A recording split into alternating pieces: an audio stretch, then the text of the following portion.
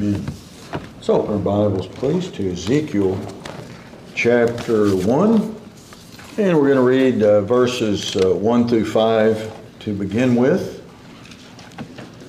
Ezekiel chapter 1, beginning in verse 1. We're still talking about the fire, strange fire, fire from God, and the fire of God. And so I love that verse, let us show ourselves valiantly, and the Lord will do that which is right in His sight.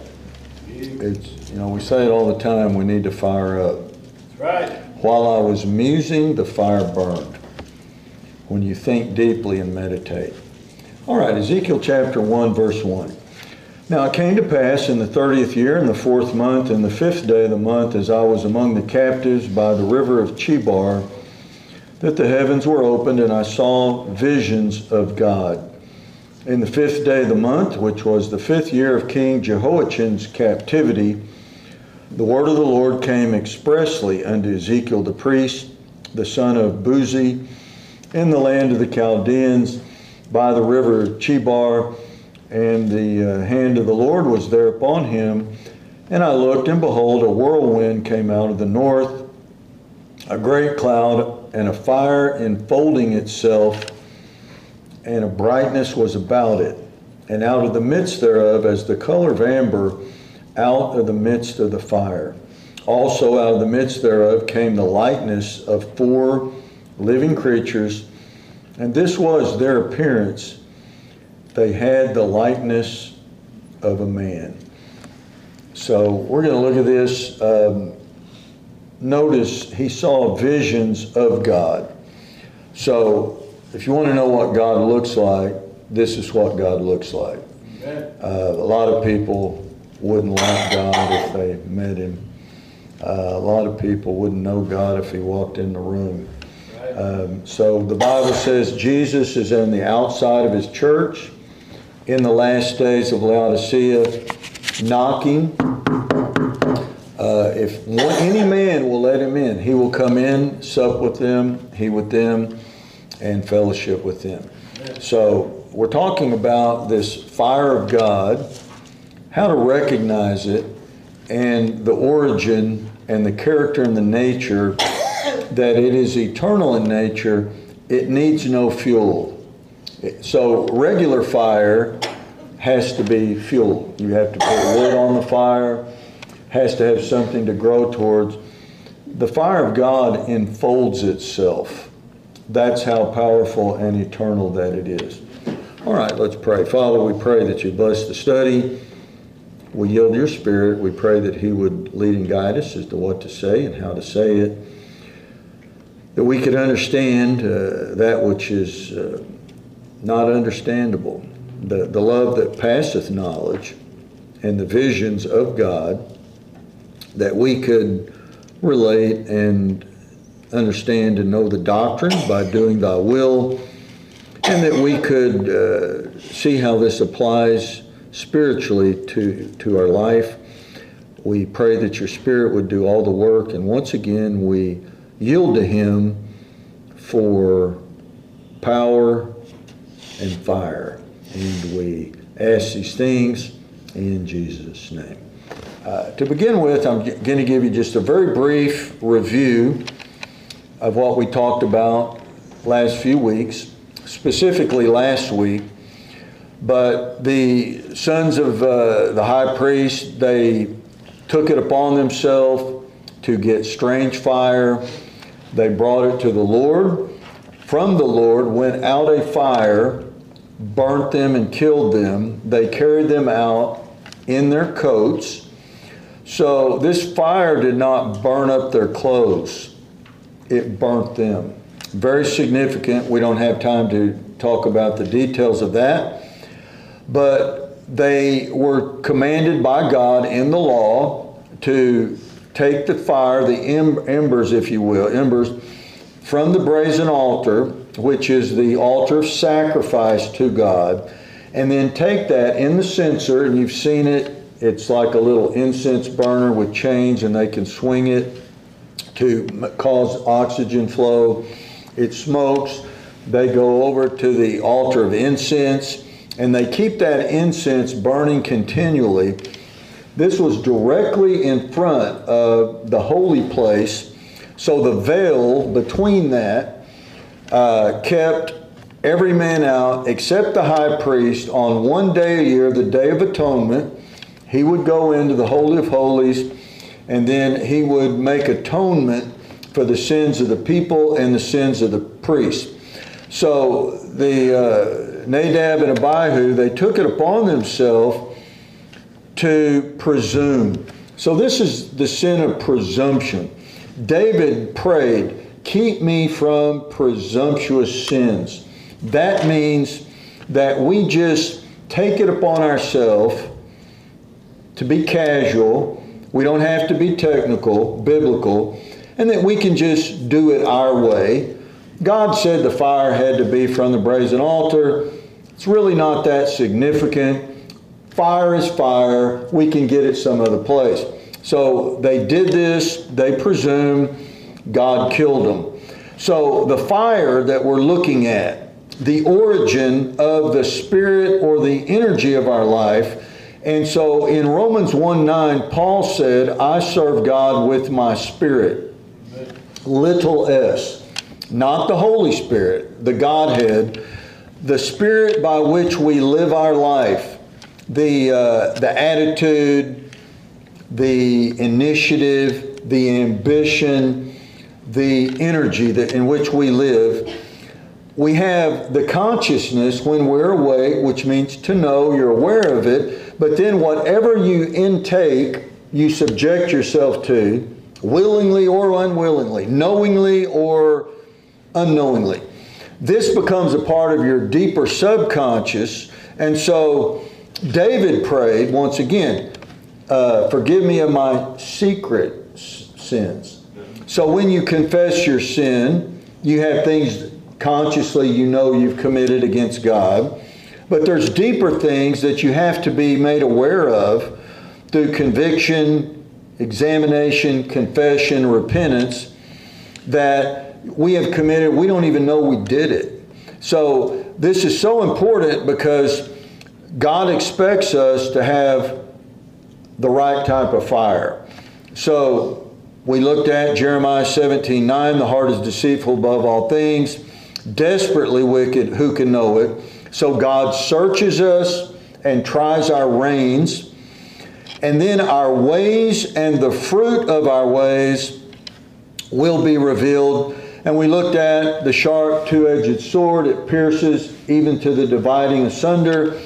And you have the soul and the spirit, the joints and the marrow, and the thoughts and the intents of the heart. So your mind, spirit, and your spirit, little s, that you make decisions, you think rationally and logically, and then you live your life by this energy which God allowed us to have. John 6:63, the Word of God, He said, the words I speak unto you, they are spirit and they are life. So that the fire of the sword of the Word of God is a spirit. So the written Word will never contradict the Holy Spirit, and therefore we can know the fire of God because it will always harmonize with the written Word of God. That's very important. So God wants us to have the right fire. Now when Ezekiel, he's sitting with the captives in Babylon by the river Chebar, God allows him to have visions of God. Now, I realize this is a little bit mysterious. I realize to most Baptists it's unheard of or almost unthinkable. It would almost be sacrilegious, God's own Word, to a lot of people because they put on blinders and they only want to see this. But the reality is there. The Word of God is very plain and simple. The cherubims are a type of a serpent, really, a feathery flying serpent that take coals and I can show you this in Isaiah 6. We may get to that later. Their ministry is to apply the forgiveness at the brazen altar, to take the coals at that altar and to apply them so that the blood of Christ becomes effective, efficacious. And these are flying serpents. You know, the Bible says there are, most Baptists wouldn't believe this, they don't think about it, but there's flying serpents. And it says they breathe fire. You know, look it up. They can belch, I call it belch fire. You know, when you preach, you want to belch fire. Something. Not just hot air coming out of there. You want some fire. And like, you know, Abraham Lincoln said, when I hear a man preach, I want to see somebody who's as if he's fighting bees. You know, if you've ever seen Billy Sunday preach, you know, Isaiah, he said, lift up thy voice like a trumpet, slap your thigh, have some demonstration. But it's basically the spirit by which you send the line out of the Word of God. So we're going to look at this more in detail in a few minutes, but just give you a couple precepts. So a precept is a foundational doctrine that must be laid that precedes other coming doctrine, and you can't understand the forthcoming doctrine without laying the foundation of the precept. So it says line upon line, parallel line, precept upon precept. Right. So number one, and most people don't like this, but God is fire. He's fire. He's not some loving man in a rocking chair, you know, looking the other way that, you know, things didn't turn out good for you, so He'll change so you'll feel better about yourself. He is a consuming fire, and He is immutable. He said, I, the Lord, change not. Therefore, ye sons of Jacob are not consumed. Jesus Christ, the same yesterday, today, and forever. It is impossible for God to lie. Right. And He is a fire. So Hebrews 12:29, our God is a consuming fire. Right. If most people, church-going, professing Bible believers, if you gave them a questionnaire, describe God, they'd probably say God is love. You know, and He is love, according to 1 John 4, 7 and 8, I believe it is. He is love. And it's impossible to be loved unless God is loving through someone, or for you to love someone. But His main characteristic is holiness. So He is called in Isaiah 30, the Holy One of Israel. He cannot be in the presence of sin. He cannot be tempted with sin. He tempteth no man to sin. And at the judgment, He will cast it far, far from His presence. So God is fire. And fire is a type of spirit, and it brings power. Now, when God shows up in this vision, if you could just imagine this flame traveling, and the flames aren't licking up needing fuel. The flames go out and then they come in, out and then they come in. It's enfolding itself. Inside this flame is the creatures, and God, His throne, is on top of these creatures. And it gives us the description of what God is like, therefore what heaven is like. You know, I hope we can sing that song. Just think of waking up on shore, finding it heaven. Most Baptists wouldn't like it. They'd be shocked what it looks like, what God is. He is a awesome, that word, He's a terrible God. Terrible. He is dreadful, the Bible calls Him. It's a fearful thing to fall into the hands of a living God. So you ought to know what He is, what He looks like. Where is His throne? So, God is fire. Number two, when you come to Christ, it says in Matthew 3, 11 and 12, John the Baptist said, I baptize you with water.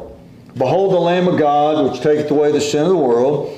He will baptize you with the Holy Ghost and with fire. Right. Now, this fire is the power of God if you're saved, but you will be tried by fire, and think it not strange concerning the fiery trial which is to try you, because God is a purifying God. Right. Anyone who approaches Him will be purified. And in order to be purified, you got to get in the fire. And it's going to be hot, and it's not going to be pleasant. But the dross will be burned away.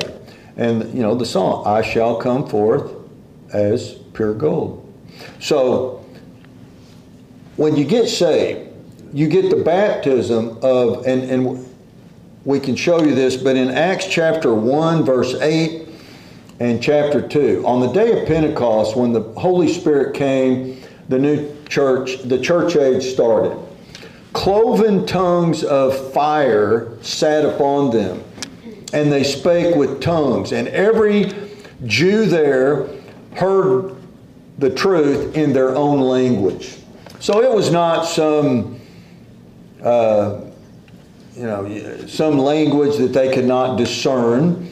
They could hear the word of God in their own language. So whenever you have truth, somebody's going to tell a lie, and there's going to be false teaching. And so then they'll turn it into, you need a second baptism, the Pentecostals and the Charismatics say, to preach, to speak in tongues, or you're not saved because you don't have the evidence of Spirit baptism. But if you know dispensational truth, we don't have time to go into that, it doesn't even apply to us. We're Gentiles. That was to Jews in that time. So, they'll start things like Tama Botai, I can't roll, I wish I could roll my R. Shanda, my Honda, should have bought a Kawasaki, my Suzuki fouled a plug, should have bought a, what's that other one? Not a Can-Am, and that other one, Husqvarna, the other way. But, they make this stuff up, and then they think they're spiritual. But you get baptized with what? One time, according to Ephesians 4, the water baptism of the ordinance of the church is a visible manifestation of the one Spirit baptism. And if you get it, two things are going to happen. You're going to get the Holy Spirit and fire. And the fire relates to power. He said, go wait until I endue you with power. The Holy Spirit will come. So, notice then, number 3, it's an eternal fire. Now, natural fire, which is a phenomenon, we take these things for granted. Fire is a miracle of God. It's a phenomenon. But Proverbs 26:20 talks about, without wood, the fire goeth out. And the principle is, if you want to stop an argument, quit feeding the fire. Never argue with a fool. Amen. You make your position, you stand with it, you refute, but you don't argue with a fool, because when you argue with a fool, you're putting fuel on the fire. It's just like putting dry wood on the fire. It gets hotter and hotter. So a soft answer turneth away wrath. Amen. It doesn't help to hit anger with anger. So you have oxygen, you need some type of wind, you need a spark to get it going, and then you need fuel. But when God showed up, it's a fire unfolding itself. And God was in the fire, these creatures, the wheel inside the wheel is inside the fire, and the throne of God is on top. And it says it went forth as lightning, And it also turned not when it went, so the wheels are inside the wheel, and it has a center line of power of fire shooting up and down from, it says, the belly, and it shoots up and down the center line. That's who God is. And, you know, I try to do this, I try to envision it the best way I can of what I know about stepping on shore and finding it heaven. And to think, what's it like? What's it really like? It's unspeakable, full of, we can't even fathom in our limited, finite minds the greatness of God. And the sufferings which we now endure are not worthy to be compared to the glory which shall be revealed in us. And when Paul was stoned and left for dead at Lystra and caught up to the third heaven, he said he saw things it's unlawful to even talk about it. Right. It's so great you can't even talk, and it's passes understanding. So if you think about it, you know, just envision the throne. Christ at the right hand of the Father on the throne. There are beasts above, below, side to side, crying out, "Holy, holy, Lord God Almighty, which was and is to come." Around the throne, there's a complete rainbow made out of emerald. Now, not like we see a half rainbow because of the horizon. A complete bow, and it's like an emerald. And it's so amazing. There's lightning bolts shooting out of the throne. Now, if you've ever seen lightning strike close, it has a power that's unbelievable. Lightning bolts are shooting out. And there's voices, like the sound of many waters coming out. And then you have, before the throne, there's 7 spirits of God. And I try to look, I'll count 7. And there they are, before the throne. And before the throne, there's the altar of incense. And this is the prayers of the saints, which is sweet, smelly, and there's incense and the smoke's coming up. And then before that, there's a sea of glass, like a molten looking glass mirror that is liquid metal, not like mercury, something greater than mercury, something unbelievable. And it's like liquid, but it's metal. And the saints of God are there standing on it, shouting glory and praising the Lord. And out of that throne, there's a river of gushing, the river of life, just just unbelievable and eternal spring coming out of that thing, which makes the river of life. And the New Jerusalem has one street made of pure, transparent gold that you can see, that light will pass through it. It's not opaque in its nature, but it's transparent. The tree of life, there's a boulevard which grows 12 manner of fruits, which is for the healing of the nations. And, you have the walled city and gates made out of one solid pearl, with each of those has a name of Israel upon it. And those who pass from the new earth will have to go through the gate of the tribe that they proselytize to, because God chose Israel to reveal himself to the world.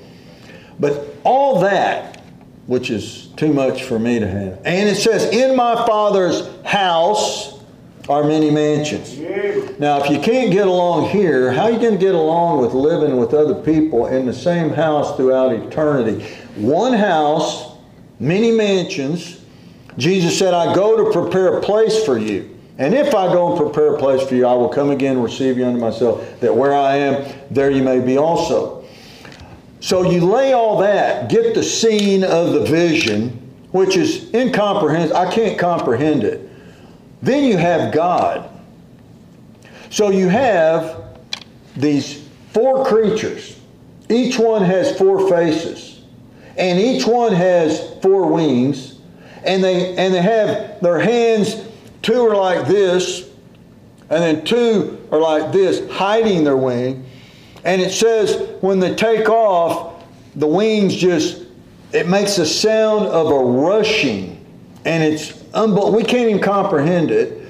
And then all the other things we'll talk about. This wheel, they're riding a wheel. Inside of a wheel. So when they turn, they just do this. They don't have to turn like this. They just do this. And when they go, they shoot like a lightning bolt. And it says underneath, there's coals of fire. So inside these wheels is coals of fire. And this fire goes up the center line, up these creatures, and on top.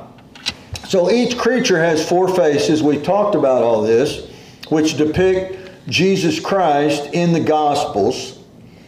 Matthew, Mark, Luke, and John. And then on top of that is the throne of God. God's throne is on top of that. And it says it's like there's a halo up there. There's this circling, and then it says there's this powerful aura coming out. That's just unbelievable aura, 3-dimensional, that's just so holy that nothing can get close to it unless God allows it. So what does the Bible say? When Adam and Eve sinned, they ate of the fruit of the tree of the knowledge of good and evil. God put a cherubim with what kind of sword? A flaming sword that turned every which way so that no man could eat of that fruit of that tree, or they would live forever, because it was the tree of life. And God uses the cherubim to protect. So Lucifer, the bringer of light, was the anointed cherub, singular. And when you study his name, it means to fence God in and all others out. So it's like a magnetic protective hedge, as we talk about, that keeps God in and everything and everyone else out. And then you have the seraph. And the word really means to burn. That's what the word means, to burn. And they fly, and they go and get coals off the altar. And even Isaiah needed this. They went and touched it with a hot, burning coal. Now, if you're saved, you've experienced this spiritually, that when you came to God, you couldn't get to God. He's a fire, a consuming fire. You had to have the seraph take a coal and cleanse you so that you are worthy to come into the presence of God. That's their ministry, to burn. And so you'll see, we're out of time, this is all introduction, but what is the average apostate liberal church like today? Cold, dead, damp, no movement, stagnant, dry, dusty, stale. Where's the power? Where's the fire? And if you're saved, it's in you. Amen. It's in you. You want it to come on you. You want to serve God with your spirit. You want to muse and the fire will burn. You want to be hot. Not out of control, but you want to be intense. You want to be urgent. You want to be compassionate. Jesus was moved with compassion. But you ought to have what the Bible calls zeal. Amen. And you ought to have what the Bible calls righteous indignation. Something ought to make you mad. Amen. And it ought to make you mad, and you ought to get fired up about it. And if somebody else can't handle it, that's their fault. Right. Amen. When God shows up, I conclude with the story. A guy used to come to church here. I really like him. Kind of a country guy. Tells a lot of good old stories. His daughter became a total liberal. She forsook her upbringing. She was brought up in Sunday school. turned on God, began to justify her compromise, got involved with the wrong crowd. Her whole life was backward. And he would try to help her and tell her, you know, I love you, I want you to come back, and God will forgive you. And she kept justifying it and defending it. And after you justify and defend it, the next step is you'll promote it. So she started promoting this alternative lifestyle. All these weird things were going on in her life. And he realized she was lost. She needed to be saved. And she really came to the realization, I don't even want to be saved. I don't want that anymore. Well, to make a long story short, he ended up the conversation and he said, you know, I see your position. I really feel sorry for you. You're breaking my heart. But here's the truth. You wouldn't want to go to heaven anyways. Because if you ever met God, you wouldn't like him. You just think about that a minute. They wouldn't like him if they met him. They wouldn't like him. They don't want the true, the living God. They want a God that they made up in their idolatrous mind. This is where we're at in apostate Laodicea of the end times. So, you know, when I read this, what is this fire and this wheel and this lightning bolt and what it's God. That's who God is. You know, just start reading it and try to picture it in your mind. So we're through, but think about the UFO phenomena, the discs move beyond all aerodynamics of modern aerospace technology. Start putting it all together. Hitler had the bell developed in World War II. The bell. It was a bell that could levitate and just do that. And I don't know if it's Photoshop, but I was sent this thing recently on one of our new nuclear aircraft carriers. There's one of those things sitting on it. But it's not the bell, it's a triangle. All right, let's stand.